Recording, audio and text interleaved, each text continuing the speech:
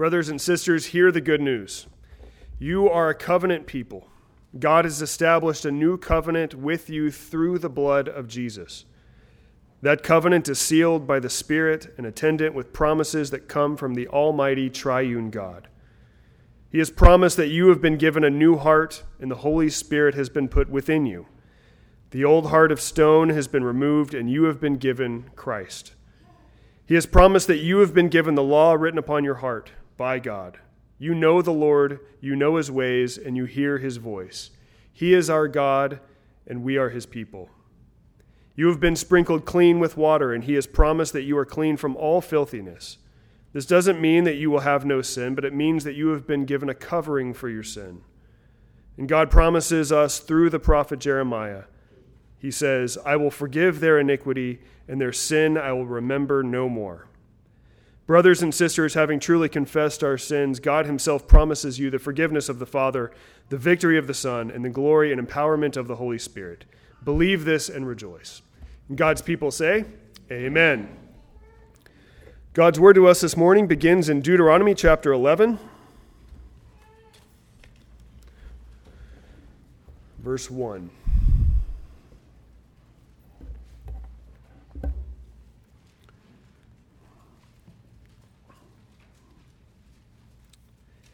Hear the word of the Lord. You shall therefore love Yahweh your God and always keep his charge, his statutes, his ordinances, and his commandments. And know this day that I am not speaking with your sons who have not known and who have not seen the discipline of Yahweh your God, his greatness, his mighty hand, and his outstretched arm, and his signs and his works which he did in the midst of Egypt to Pharaoh the king of Egypt and to all his land. And what he did to Egypt's army, to its horses and its chariots, when he made the water of the Red Sea to engulf them while they were pursuing you, and Yahweh completely destroyed them. And what he did to you in the wilderness until you came to this place, and what he did to Dathan and Abiram, the sons of Eliab, the sons of Reuben, when the earth opened its mouth and swallowed them, their households, their tents, and every living thing that followed them, among all Israel. But your own eyes have seen all the great work of Yahweh which he did. You shall therefore keep every commandment which I am commanding you today, so that you may be strong and go in and possess the land into which you are about to cross to possess it, so that you may prolong your days on the land which Yahweh swore to your fathers to give to them and to their descendants, a land flowing with milk and honey.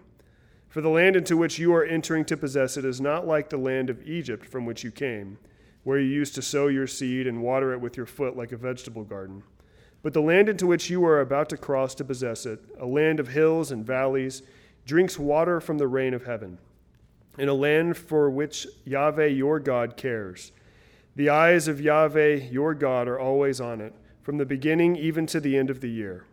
And it shall come about, if you listen obediently to my commandments, which I am commanding you today, to love Yahweh your God and to serve him with all your heart and with all your soul, that he will give the rain for your land in its season, the early and late rain, that you may gather in your grain and your new wine and your oil. And he will give grass in your fields for your cattle, and you shall eat and be satisfied. Beware lest your hearts be deceived, and you turn away and serve other gods and worship them, or the anger of Yahweh will be kindled against you, and he will shut up the heavens so that there will be no rain, and the ground will not yield its fruit, and you will perish quickly from the good land which Yahweh is giving you. Now we'll turn to Matthew chapter 13, verse 24.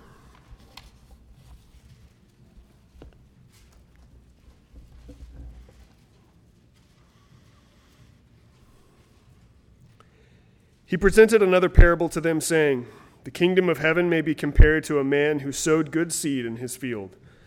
But while men were sleeping, his enemy came and sowed tares also among the wheat, and went away. But when the wheat sprang up and bore grain, then the tares became evident also.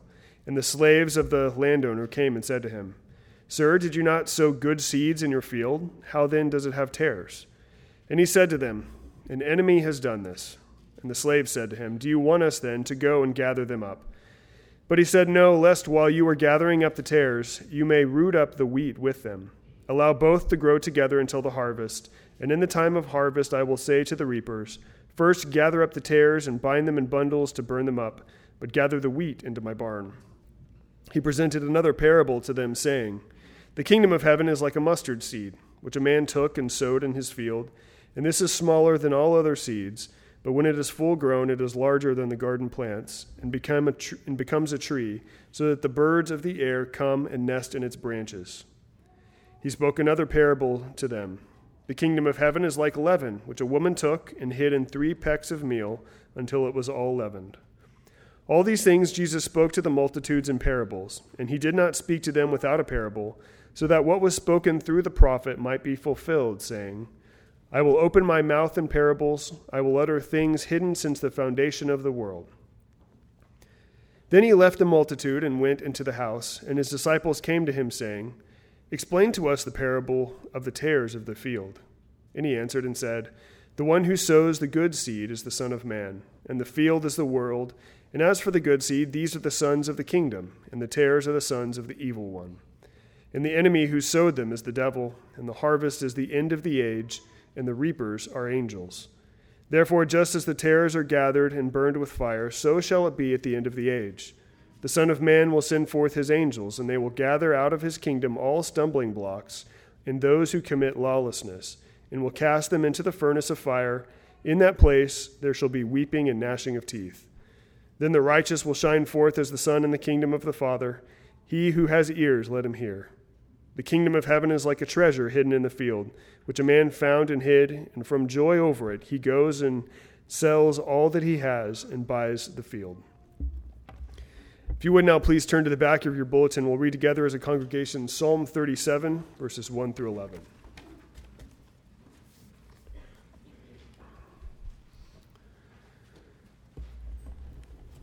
Psalm 37. "Fret not yourself because of evildoers. Be not envious of wrongdoers, for they will soon fade like the grass and wither like the green herb. Trust in the Lord and do good. Dwell in the land and befriend faithfulness. Delight yourself in the Lord, and he will give you the desire of your heart. Commit your way to the Lord. Trust in him, and he will act. He will bring forth your righteousness as the light, and your justice as the noonday. Be still before the Lord, and wait patiently for him.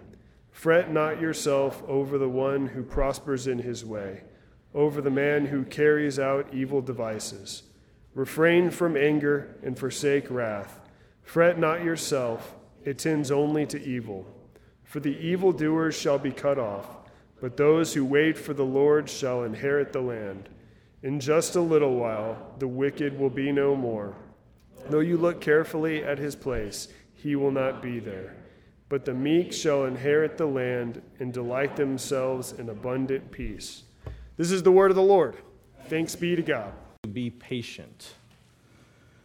So it was a few years ago, a man, he was a man of some stature in his church. He was an elder, and I was talking to him, and there was trouble in the life of one of the people in that church. And he was telling me that he could not counsel them that this trouble was given by God. So at the root of that statement is a lack of understanding of what God is doing. In his mind, if you said that this came from God, you were attributing evil to God. And yet the entire epistle of James is arranged to attack that very notion that God gives his people trouble, but it's for their good. His purpose is good. And so we have to get that in our minds, that trouble comes from God for our good. And I've been repeating that. We need to know it like Joseph learned it. That the history of his life, the story of his life, that time in slavery, it was by God's design for his good purpose, and it brought about salvation in the world. And we have to know that and believe it, so that when times of trouble come, we don't attribute that trouble to another source. And it causes the kind of derailment that we see in James chapter 5. The second story is one that's common to anybody here that has children. Right now, my youngest is in the throes of discipline. And for all of our children, that usually starts out with a lengthy, healthily long session of learning obedience. And when you're 17 months old, you have no frame of reference. There's no time. And so right now, every day, right around 5:20, my youngest one loses it. Patience does not exist. And it doesn't matter how many times you tell her to be patient, that word means nothing to her. Not that it hasn't been repeated, it has no context because she has no timeline. For her, a second might as well be eternity. And so she has to learn that. She has to learn it, and part of that learning takes place over time. As you get older, your frame of reference, even for untrained, ungodly people, your frame of reference grows a little bit longer so that 1 second no longer seems all that long to wait. And it grows. And so even when you're untrained by Scripture or parents, eventually it grows to minutes and usually hours. But it needs the healthy hand of a parent in some trouble in life to grow to days and years and decades. My point in that is when we think about patience, from learning as people, we have that frame of reference built in where it's a portion of our life that seems reasonable. Even after the training of life, maybe you've learned to wait a year or two, because that's a percentage of what you have experienced, of what we can experience. And so at the end of your life, maybe waiting a decade doesn't seem so long, and patience is achievable. But in order to escape outside of the reins of our experience level, we have to learn patience not just from our frame of reference. Psalm 119 says that you can be wiser than your elders if you're dedicated to obeying God's word. So only by learning God's word can we escape outside of that frame of reference where we can obtain patience that's beyond a year or a decade and that passes through the veil of this life and into the next one. That is a requirement. We have to live by faith in order to have patience that stretches beyond what we can immediately foresee in front of us. And we have to know those two things. And so being embedded and knowing God's plan for history, seeing and looking backwards and seeing how he's dealt with people over time, it teaches us what patience is. But the other part of that is patience is like a muscle. Even worldly psychologists will recognize this. If you want to achieve something, it takes something that requires patience and endurance. You build it up like a muscle. And so, as we approach this text today, I want to encourage us. The church that James is writing to is undergoing severe trial. They're being cast out of their homes, they're looking their life in their faces, and that may seem foreign to us right now, although some of you are going through trial, and the church may well be brought through severe trial in the coming months and years. I was reading one commentator or preacher, I don't remember, I get lost in the details, but he was comparing it to reading the manual for how to fix a car when you're not in the middle of it. It seems a little bit theoretical until you're in the middle of the trouble. And so the best you can do is take a few notes. You have a light sketch in your mind of how to respond, but then I can attest that I've learned to fix my cars by need-driven learning, not because I've been attentive to said details. And in the middle of it, I always have to go back. I'll go back and watch the video or pick up the manual because I can't remember how those parts fit together, how to take them apart. Well, in James, he gives us license at the beginning of his epistle to apply this work to every kind of trouble. And that means that we build patience like a muscle by exercising the response that James calls us to, not just waiting for the big waves of life, but in every little wave. In every small storm that God sends our way, every annoyance, every flash that tempts us to anger, we need to listen to his admonition to build the muscle to remind ourselves of who God is and how he's working in us. So with that introduction, let's turn to God in prayer. Father, we come before you, and we ask that you would speak to us this morning to refresh us through your word. We know that your word is the one that gives us wisdom and training. You use it to mature us from children into adults that can look at your world and see your hand at work in it. You use it to bring about in us a heart of faith, a circumcised heart that trusts you. And so, Lord, we pray that you would do that this morning, that you would give us eyes to see and ears to hear in your word, and do your work in us and plant your word in us this morning. We pray these things in the name of Jesus. Amen. If you would turn with me to James chapter 5, and then we're going to read the whole of James chapter 5 together. And then I'll come back, and as normal, Arvin told me that I have a style, and so it seems that my style is to go through some of the legislative bit of the passage first. So we're going to do that, and then we'll come back and dig into the richness of the words that James uses and how they bring to bear the story of how God is building patience in us. So James chapter 5, "Come now, you rich, weep and howl for your miseries which are coming upon you. Your riches have rotted, and your garments have become moth-eaten. Your gold and your silver have rusted, and their rust will be a witness against you, and will consume your flesh like fire. It is in the last days that you have stored up your treasure.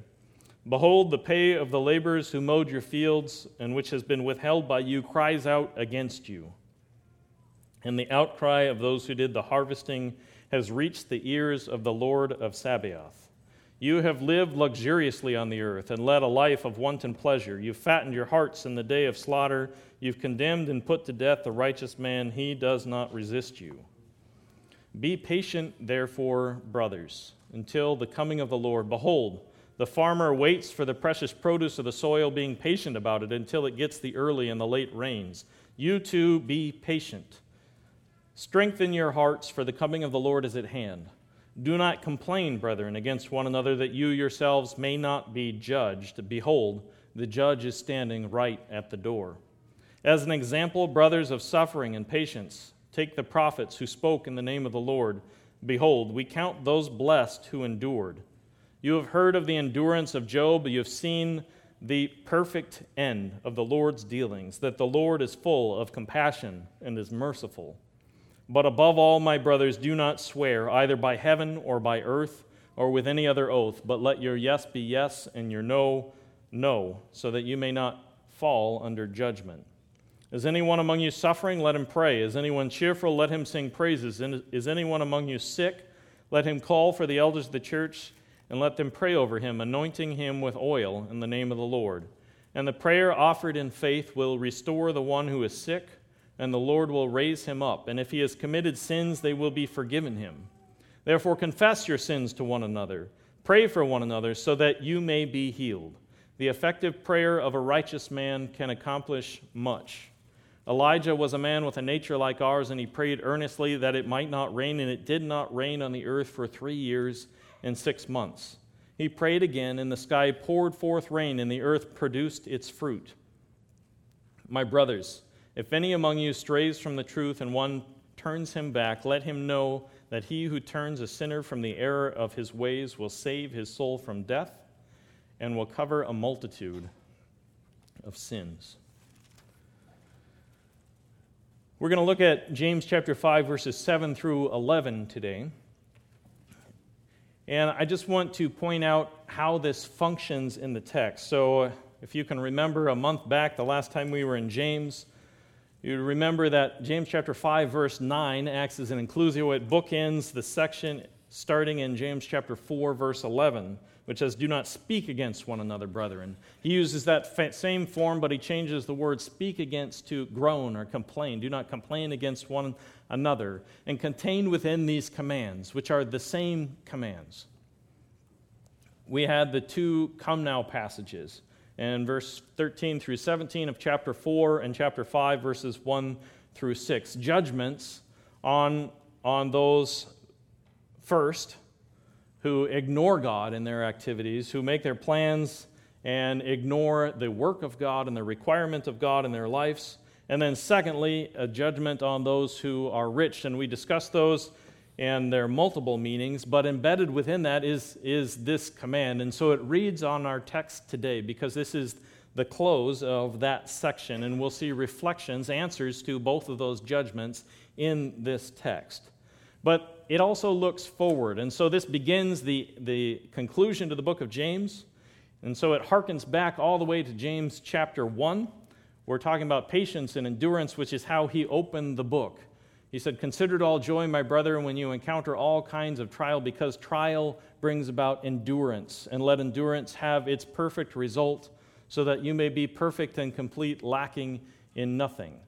And so he's coming back to the purpose of the book, which is to look at trial rightly and let it produce endurance, and then let endurance have its perfect result. And so we see both of those words here in verse 11. We see that the suffering, which requires endurance, brings about the perfect end.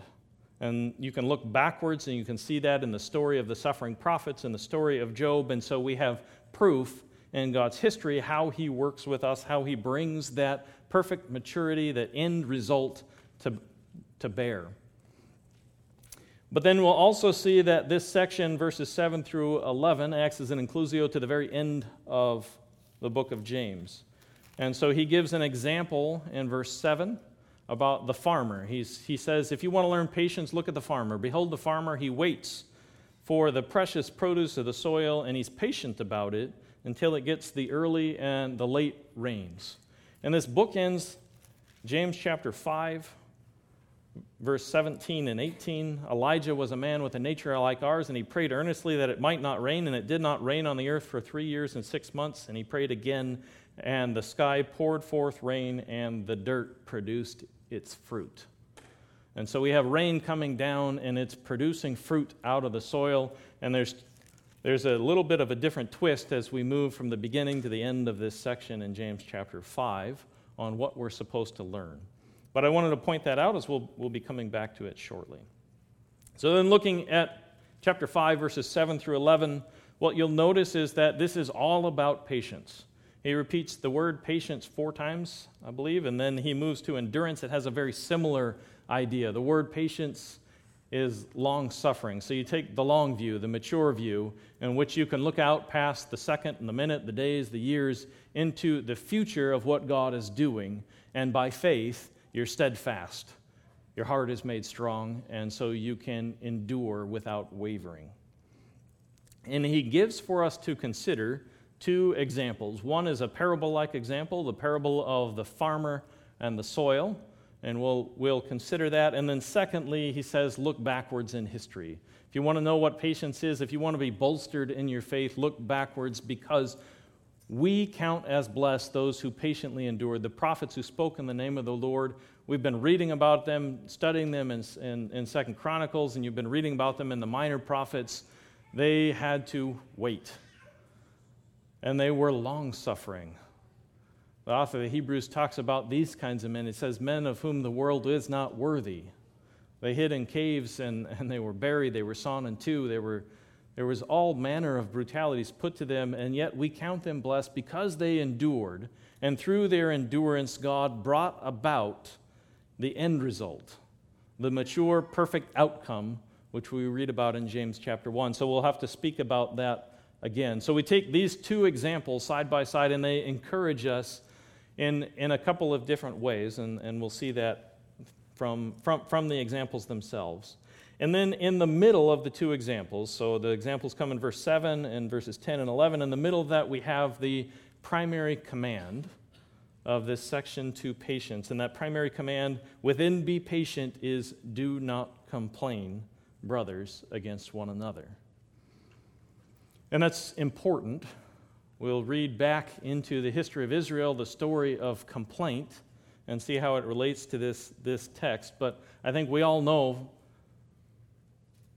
probably from being on the wrong side of this command, that in the midst of trouble, it is easy to complain against one another. It's easy to groan out and to attribute our problems to those around us. And James says, do not complain, brothers.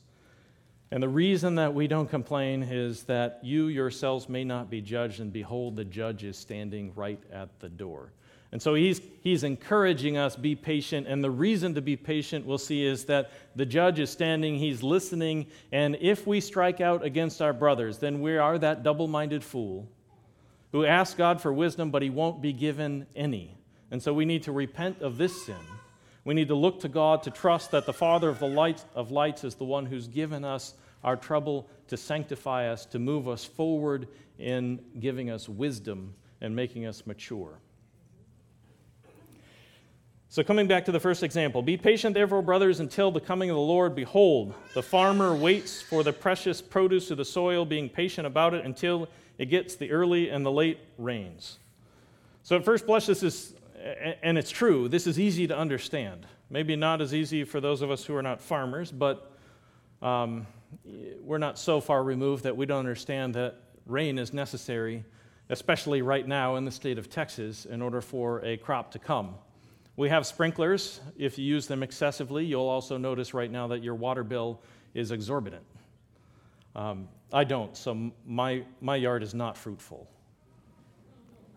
And not to be too bold, but my wife has complained about me because of that fact, so this sermon is really all about the fruitfulness of our yard. So he gives this example. He says, look to the farmer. He waits for the precious produce of the soil, and he's patient about it. So a couple of observations. We already looked to the end of this text, and we saw that it's reflective there. Elijah eventually prays for rain. We're not going to look at that example today, but he prays for rain, and it comes, and he too is waiting for the rain in order to bring about the produce of the soil. Plants don't grow, life doesn't come if there's no rain. But we can be a little more expansive in our thinking about this example. We read the story of the wheat and the tares in Matthew chapter 13, in which God himself has planted a harvest, and the enemy comes in and sows within the midst of it, and so there's tares mixed in with the wheat, and he says, wait, we're going to wait for the harvest, and we'll hold that in your mind. But in thinking about God planting in the soil and all of the biblical precedent for what that means. God brings out of dirt us. And so on one level, we are the produce of the dirt. God made Adam out of the dust of the ground, and it's that word. From the earth, God breathed forth with the Spirit, with the spit on his breath, and he breathed life into Adam. And that life requires the early and the late rains. And I say that in part because if you look at how he phrases this, it's a little odd. He says, the farmer waits for the precious produce of the soil. And if you're starving, it is indeed precious, but it's not a word that's usually associated with wheat or grain that's growing out of the ground. Instead, if you look through your New Testament and you look at the word for valuable, it's associated with the blood of Christ, but most normatively, it's talking about precious stones, those costly, valuable gemstones that are found in the soil, but they represent us. God is making and forming us into this work, the work of his hand that comes through trouble and toil. And so all of this, the farmer has to wait, and he doesn't have control. If you remember, I said that the two come now passages read on these examples. He says in verses 13 through 17, he's advising us. He says, you don't know what your life will be like tomorrow. You're just a vapor that appears for a little while and then vanishes away. We do not have control. And so he reminded us of that, and now you look at the farmer, and the farmer does not have control. He can plant, he can till, he can take care of the soil, but he does not have control over the rains, the windows of the heaven opening up. So if you would, let's turn back to Deuteronomy chapter 11. James brings in the phrase early and late rains. And that's found a few times in the Old Testament. And it's specifically about the nation of Israel. So we read this passage this morning. I just want to focus in on a couple of verses. So they're standing across the Jordan. Israel is waiting to go into the promised land. And Moses is speaking to them the second law, and he tells them this in verse 10. The land into which you are entering to possess it, it is not like the land of Egypt from which you came, where you used to sow your seed and water it with your foot like a vegetable garden. So the idea is you could irrigate. The Nile was always there. The Nile would flood at least once a year and bring water into all the lands around it. But the Nile was there. You could irrigate. If there was no rain, there was water available. But he says the land in which you're about to go, the land of Israel, God's promised land, it's not like that. It's a land of hills and valleys, and it drinks water from heaven, from the rain of heaven. A land, verse 12, for which Yahweh your God cares, and the eyes of Yahweh your God are always on it, from the beginning even to the end of the year. And so God is intentionally pointing out that this place, it's not like Egypt. You're going to have to learn to trust me. The eyes of God are always on the land, and he's the one that opens the heavens. And in Israel, they were opened twice a year, the early rains and the latter rains. And so in the autumn, at the planting of the new crop, there was a rainy season, and then again, before the harvest in the springtime, there was a second rainy season, which brought about the fullness of the crop. But God has more, there's more to it than just the rain. He's teaching Israel to depend on him. And he says that the eyes of Yahweh are always on this land, from the beginning even to the end of the year. The Hebrew word for eye is also the word for fountain or spring. And so God is saying that he's watering the ground of Israel, the ground of the promised land, with the springs of heaven. He always looks to it. He knows when it's open and when it's shut. And so he's giving them a warning. It shall come about if you listen obediently to my commandments, which I'm commanding you today, to love Yahweh your God, to serve him with all your heart and all your soul, that he'll give the rain for your land in its season, the early and the late rain, so that you may gather in your grain, your new wine, and your oil, and he'll give grass in your fields for your cattle, and you shall eat and be satisfied. But beware, lest your hearts are deceived, and you turn away and serve other gods and worship them, or the anger of Yahweh will be kindled against you. And he'll shut up the heavens so that there will not be rain, and the ground will not yield its fruit, and you will perish quickly from the good land which Yahweh is giving you. And so there's a warning built in here. Water comes from heaven. If you abandon God, if you forget him, if you forget to follow him with all of your heart and soul, the heavens will be shut, the land will dry up, and life will die. But remember, there's early and there's late rains in Israel. And so there's a period of waiting in which you have to patiently wait to trust that God is once again, every year, going to bring the rain that provides life.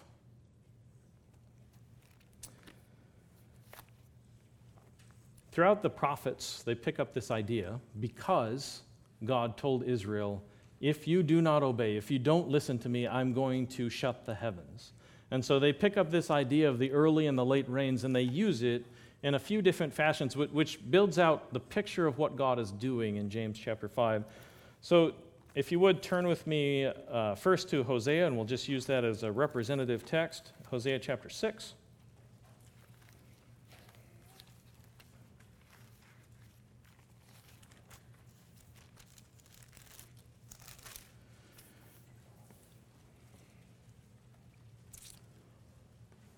And along with Jeremiah, he uses this idea of the rain coming as a picture of a husband returning to his bride.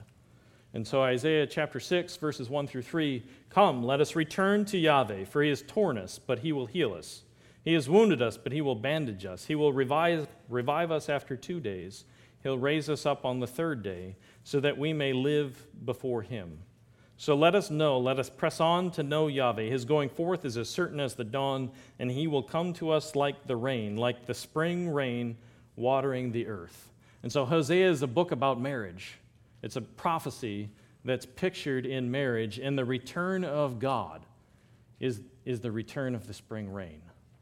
And so Jeremiah uses this image in the same way, that God is coming to his people, and it's like the rain that waters the earth. The husband returns to his wife, and there's fruitfulness once again in the marriage. There's peace. And secondly, if you would turn with me to Joel chapter 2.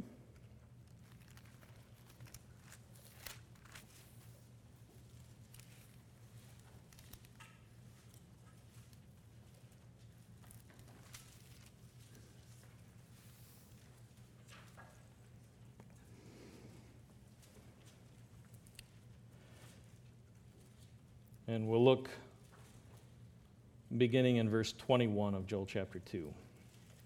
Do not fear, O land, rejoice and be glad, for Yahweh has done great things. Do not fear, beasts of the field, for the pastures of the wilderness have turned green, for the tree has borne its fruit. The fig tree and the vine have yielded in full, so rejoice, O sons of Zion, be glad in Yahweh your God, for he has given you the early rain for your vindication. He's poured down for you the rain, the early and the latter rain as before, and the threshing floors will be full of grain. The vats will overflow with the new wine and oil.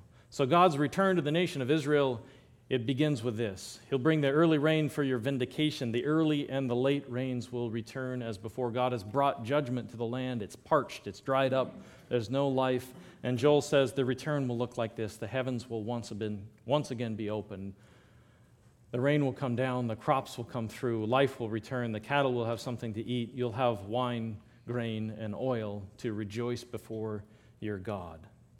But the reason I turn to Joel is because he uses this in verse 28, and he adds to this image, which is done throughout the Old Testament, but I just want to look at it here.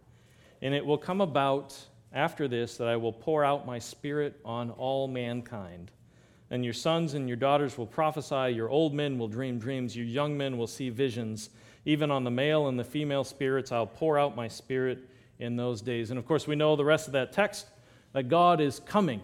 And there's a judgment associated with that coming, but we see this fulfillment in Acts chapter 2 when the Spirit is poured forth on the apostles in tongues of fire, and they speak, and all men hear. But what I want to point out is that the rain comes. It's a picture of the Spirit coming and bringing life, filling up, moistening the dry bones of Ezekiel 37. He's bringing life, but it comes in two parts, and James wants us to see that. There's early rain and there's late rain. So just think with me about how God does this. So for the nation of Israel, they first exited the land of Egypt, and they walked beneath the cloud through the walls of water in the Red Sea. And then they wandered for 40 years in the wilderness. All of them died except Joshua and Caleb, and then they walked again through walls of water at the Jordan River. Their trip was bookended by water. Walking underneath the cloud of God, they went through a first baptism and then a second baptism, but in between, what was the primary pressing complaint of the nation of Israel? There is no water. They complained. And they complained at one another. They complained at Moses, the representative that God had given them. And because of their complaints, it resulted eventually in unbelief, a refusal to enter the land, and God judged that nation in the wilderness so that they all perished. And a new nation of sons and daughters walked through the Jordan River. Now think about that in the context of James. Behold, therefore, brothers, be patient until the coming of the Lord. The farmer waits for the precious produce of the soil. He's waiting for the land. He's waiting for the fruit of the land. He's patient, waiting for the early and the late rains. You too be patient. Strengthen your hearts, for the coming of the Lord is at hand, and do not complain, brothers, against one another, that you yourselves may not be judged. So we see that history in the nation of Israel. God brought them through water, and then they wandered for 40 years. He provided for them, but there was a drought, and they had to wait. And because of their complaints, that generation died in the wilderness. Now think about the readership of the book of James. They've just experienced Pentecost. The Spirit came. The heavens were opened up. God gave life. And now they've been cast out of the land. They're in trouble. And James is encouraging them, be patient. Don't be like the nation of Israel. Don't lash out at one another. Don't complain at one another. Do not speak against one another, because the judge is standing right at the door. And history repeats itself. They have to wait 40 years, and then the Spirit comes again. Jesus comes again in judgment. And that's what he's talking about. Be patient, therefore, brothers. Be patient until the coming of the Lord. And he's talking to a people that are oppressed. There's a field of mixed wheat and tares. And so the Judaizers and those who have trusted in Christ are growing up side by side. And the Hebraic Jews and the Greek-speaking Jews, they've both lashed out. They put Stephen to death. They're going together hand in hand to persecute God's people. And he says, be patient until the coming of the Lord. Be patient. Don't complain against one another. Instead, wait. Wait for the completion of the early and the latter rains. So if we say this, that the latter rains, the early and the latter rains are a picture of God's return, of the return of Jesus that comes to fruition at the destruction of the temple, the judgment to the Jews, does it speak to us? And the answer is yes. So we can see it in history. The witness of these people is added to the witness of Moses, in which we can look back and we say that God was faithful. He kept his promises. He came back. He judged those who were oppressing them. They had to wait and be patient. And then there was a judgment, an unmixing of the wheat and the tares. But that should encourage us, because this also speaks to us. In every trial, God is standing. For every one of us, this lifetime will come to an end, and God's judgment will come. He may intervene in history and come sooner, but for every one of us, the judge is standing at the door. And so he says, be patient. Do not complain against one another. Trust that God is given this trouble for your good. And don't get mixed up when you look at your brother, and so that you lash out and you complain against him. Otherwise, you will be judged, just like the Israelites fell in the wilderness, just like the Judaizers fell at the temple when Jesus came again. So we too are called to take heed. Be long-suffering. Take the long view of all that God is doing. Look at history. God is always faithful. And that's the point of 2 Peter. It's the point of the book of Jude. God knows how to bring the wicked to punishment. He knows how to rescue the righteous. And so all we have to do is wait in faith. Look to the Lord and trust, because he's promised. So he says in verse 8, you too be patient. Strengthen your hearts, for the coming of the Lord is at hand, and do not complain against one another, that you yourselves may not be judged. Behold, the judge is standing right at the door. As an example, brothers, of suffering and patience, take the prophets who spoke in the name of the Lord. So he says, look back. Look back at all the prophets and take note of how God worked in their lives. Take note of Isaiah and Ezekiel and Jeremiah and Amos and Micah. All those who spoke in the name of the Lord, they spoke, and what they spoke came true, and yet they suffered for it. Think about Noah. He was a prophet of God too. He spoke God's word, and he suffered. And so take heart. While we live and work under the hand of God, look to his eternal purpose in us. And he gives us one specific example. He says, behold, we count blessed those who endured. And you have heard of the endurance of Job. You've seen the outcome of the Lord's dealings, that the Lord is full of compassion and is merciful. And so he directs our attention to one specific example. And he says, we count those blessed who endured. So look to Job.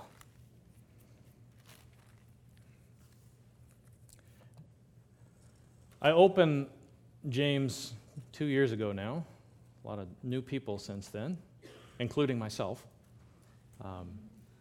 But reflecting primarily on Job and thinking about how God uses Job to shape and teach us about suffering and patience. And if you look at Job's life, it reads on every admonition that James gives us. He was rich and he became poor.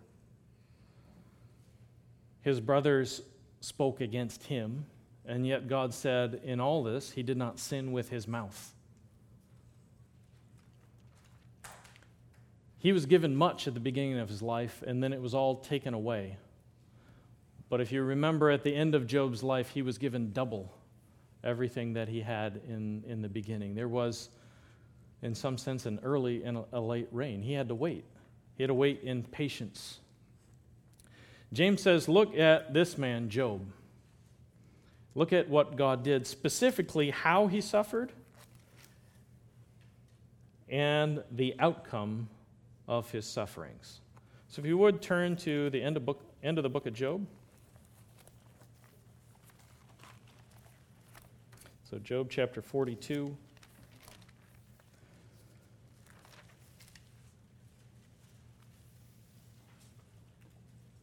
I want to remind you of that outcome.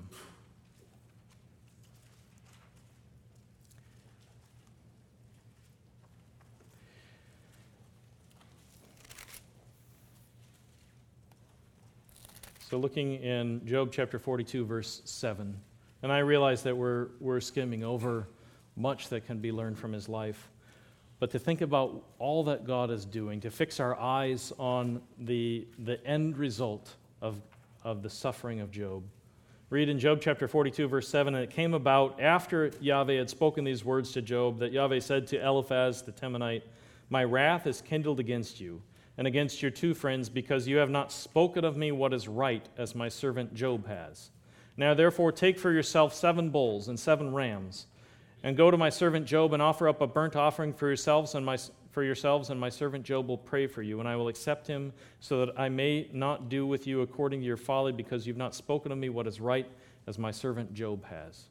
So Eliphaz the Temanite, Bildad the Shuhite, Zophar the Naamathite went and did as Yahweh told them, and the Lord accepted Job. The Lord came to Job, he wrapped him up in the storm cloud, he spoke to him, and he resurrected him.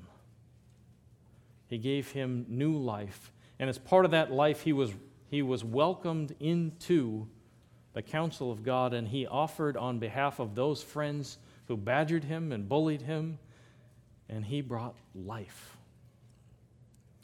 And the Lord restored the fortunes of Job when he prayed for his friends, and Yahweh increased all that Job had twofold. And we can read about it in his livestock and his sons and his daughters. He gave him a new family. He lifted up the entirety of his life. But above all of that, all of the planting in the land, God gave Job wisdom. This is what Job says. Job answered Yahweh, "I know that you can do all things. I know that no purpose of yours can be thwarted. Who is this that hides counsel without knowledge? Therefore I have declared that which I did not understand, things too wonderful for me, which I did not know. Hear now, and I will speak. I'll ask you and instruct me. You instruct me. I've heard of you by the hearing of the ear, but now my eye sees you.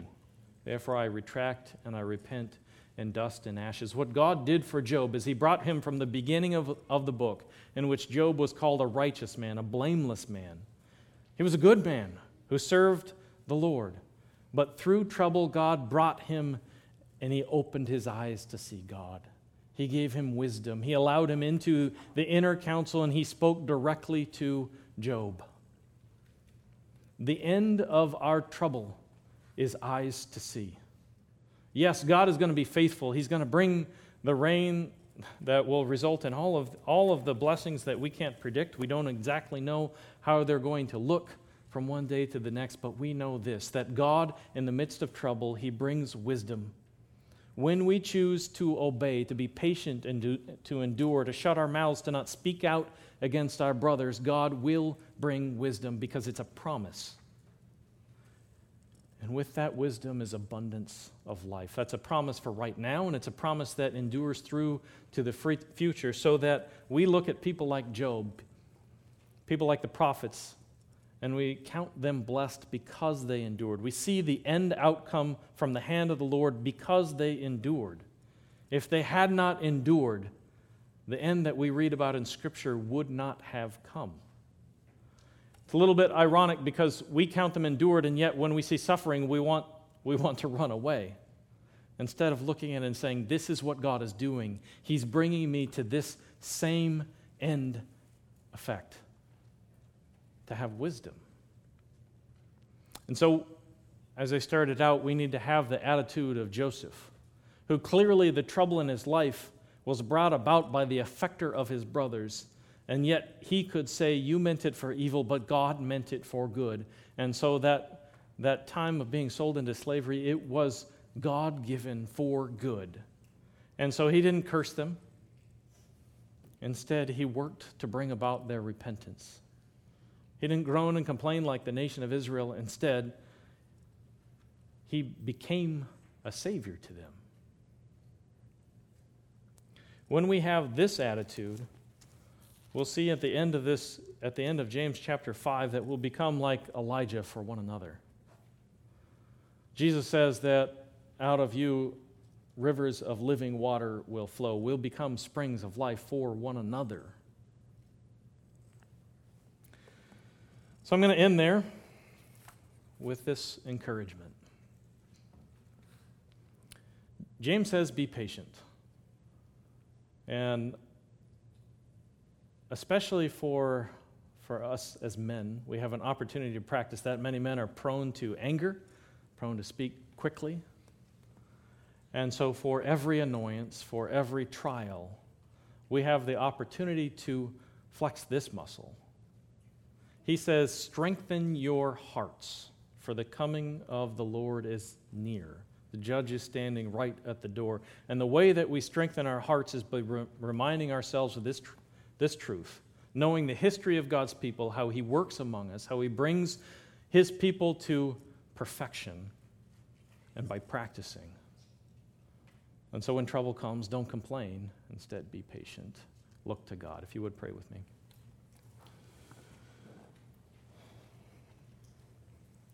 Father, we pray that you would help us to think rightly.